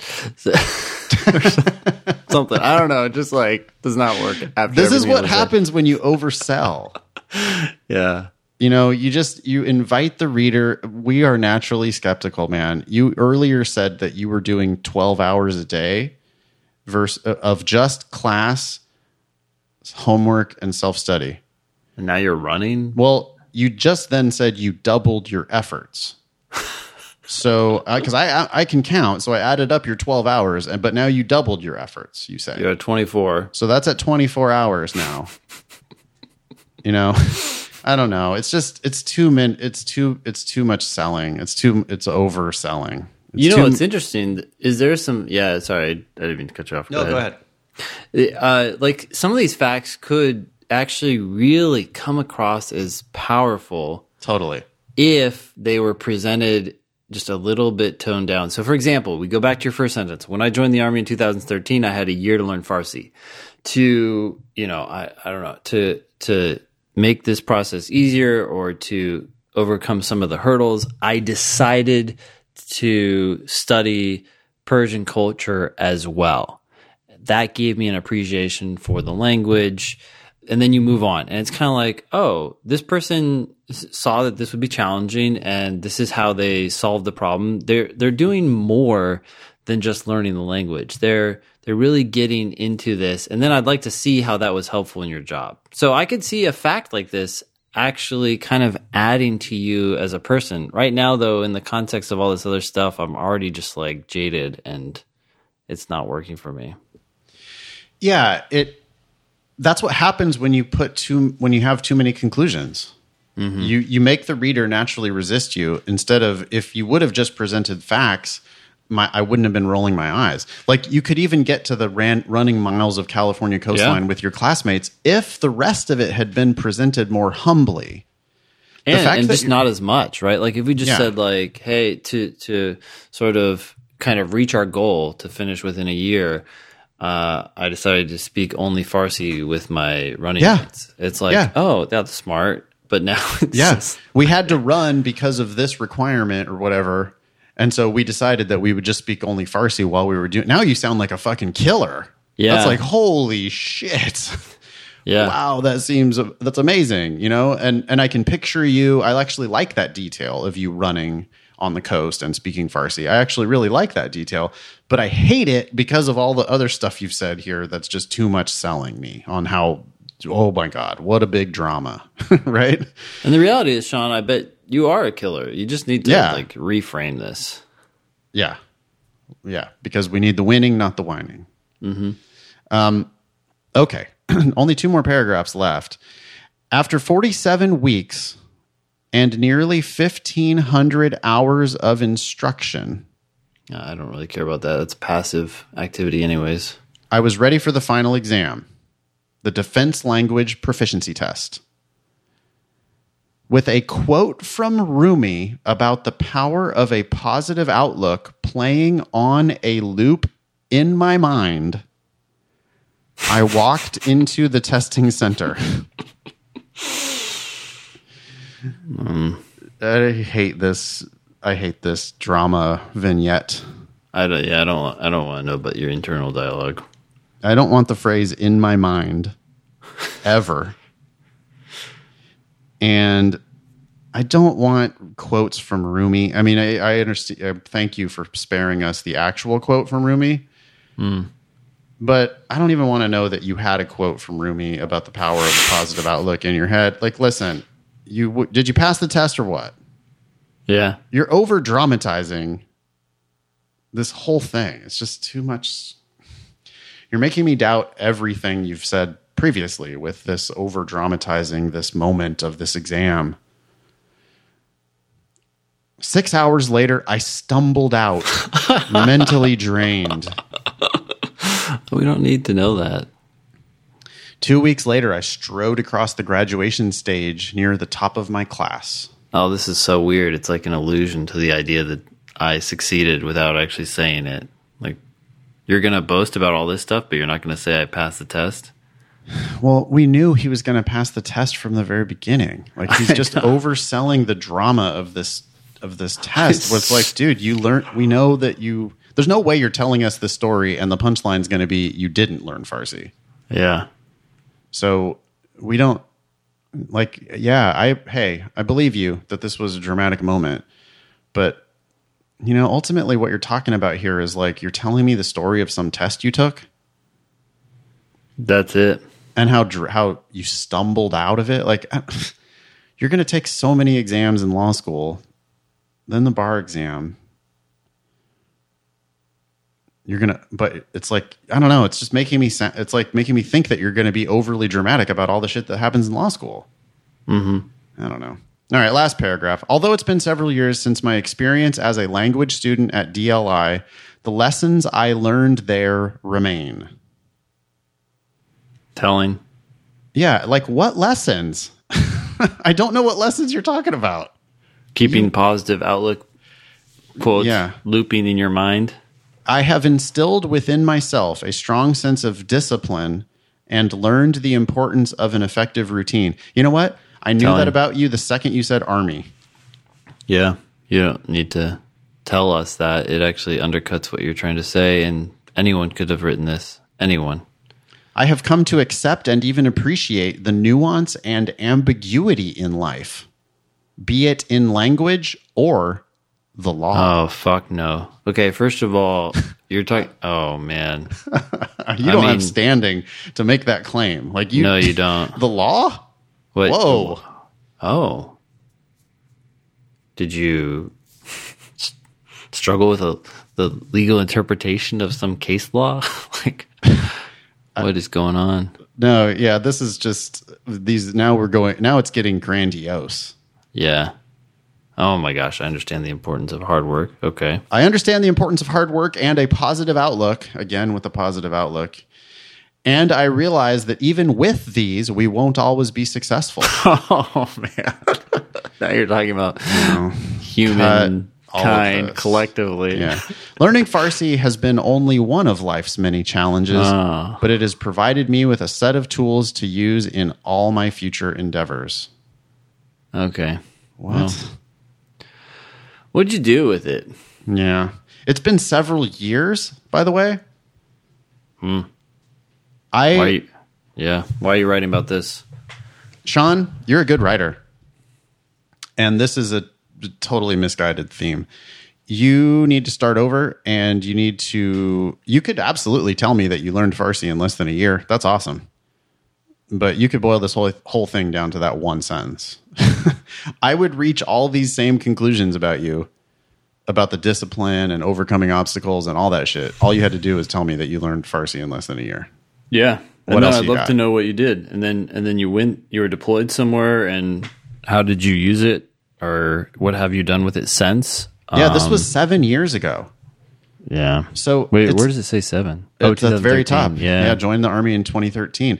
But it's like you're like an adult person, like a grown person who has had adult experiences like in the world, and instead you're telling me about basically a college experience because you're studying Farsi, and the whole thing is about like being in class and hitting the books and studying and taking an exam, but that's not real life though.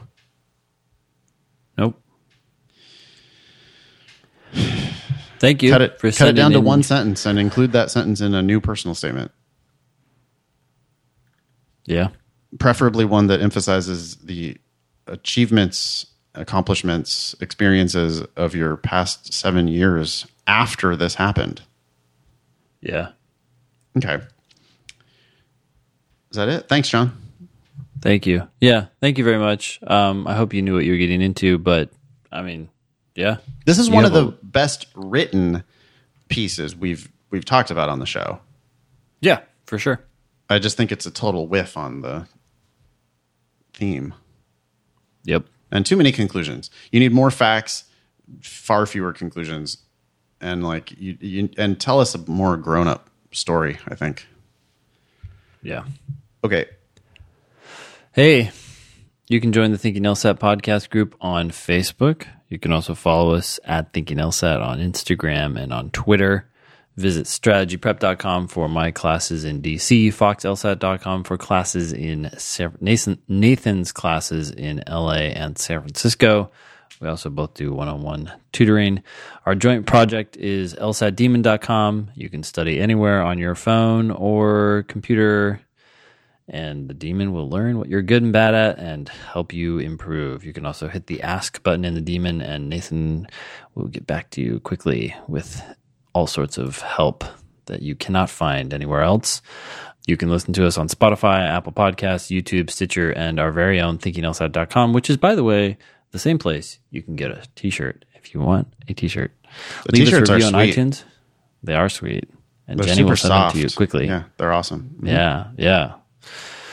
That was episode 230 of the Thinking LSAT podcast. Thanks all y'all for listening. Nice knowing you.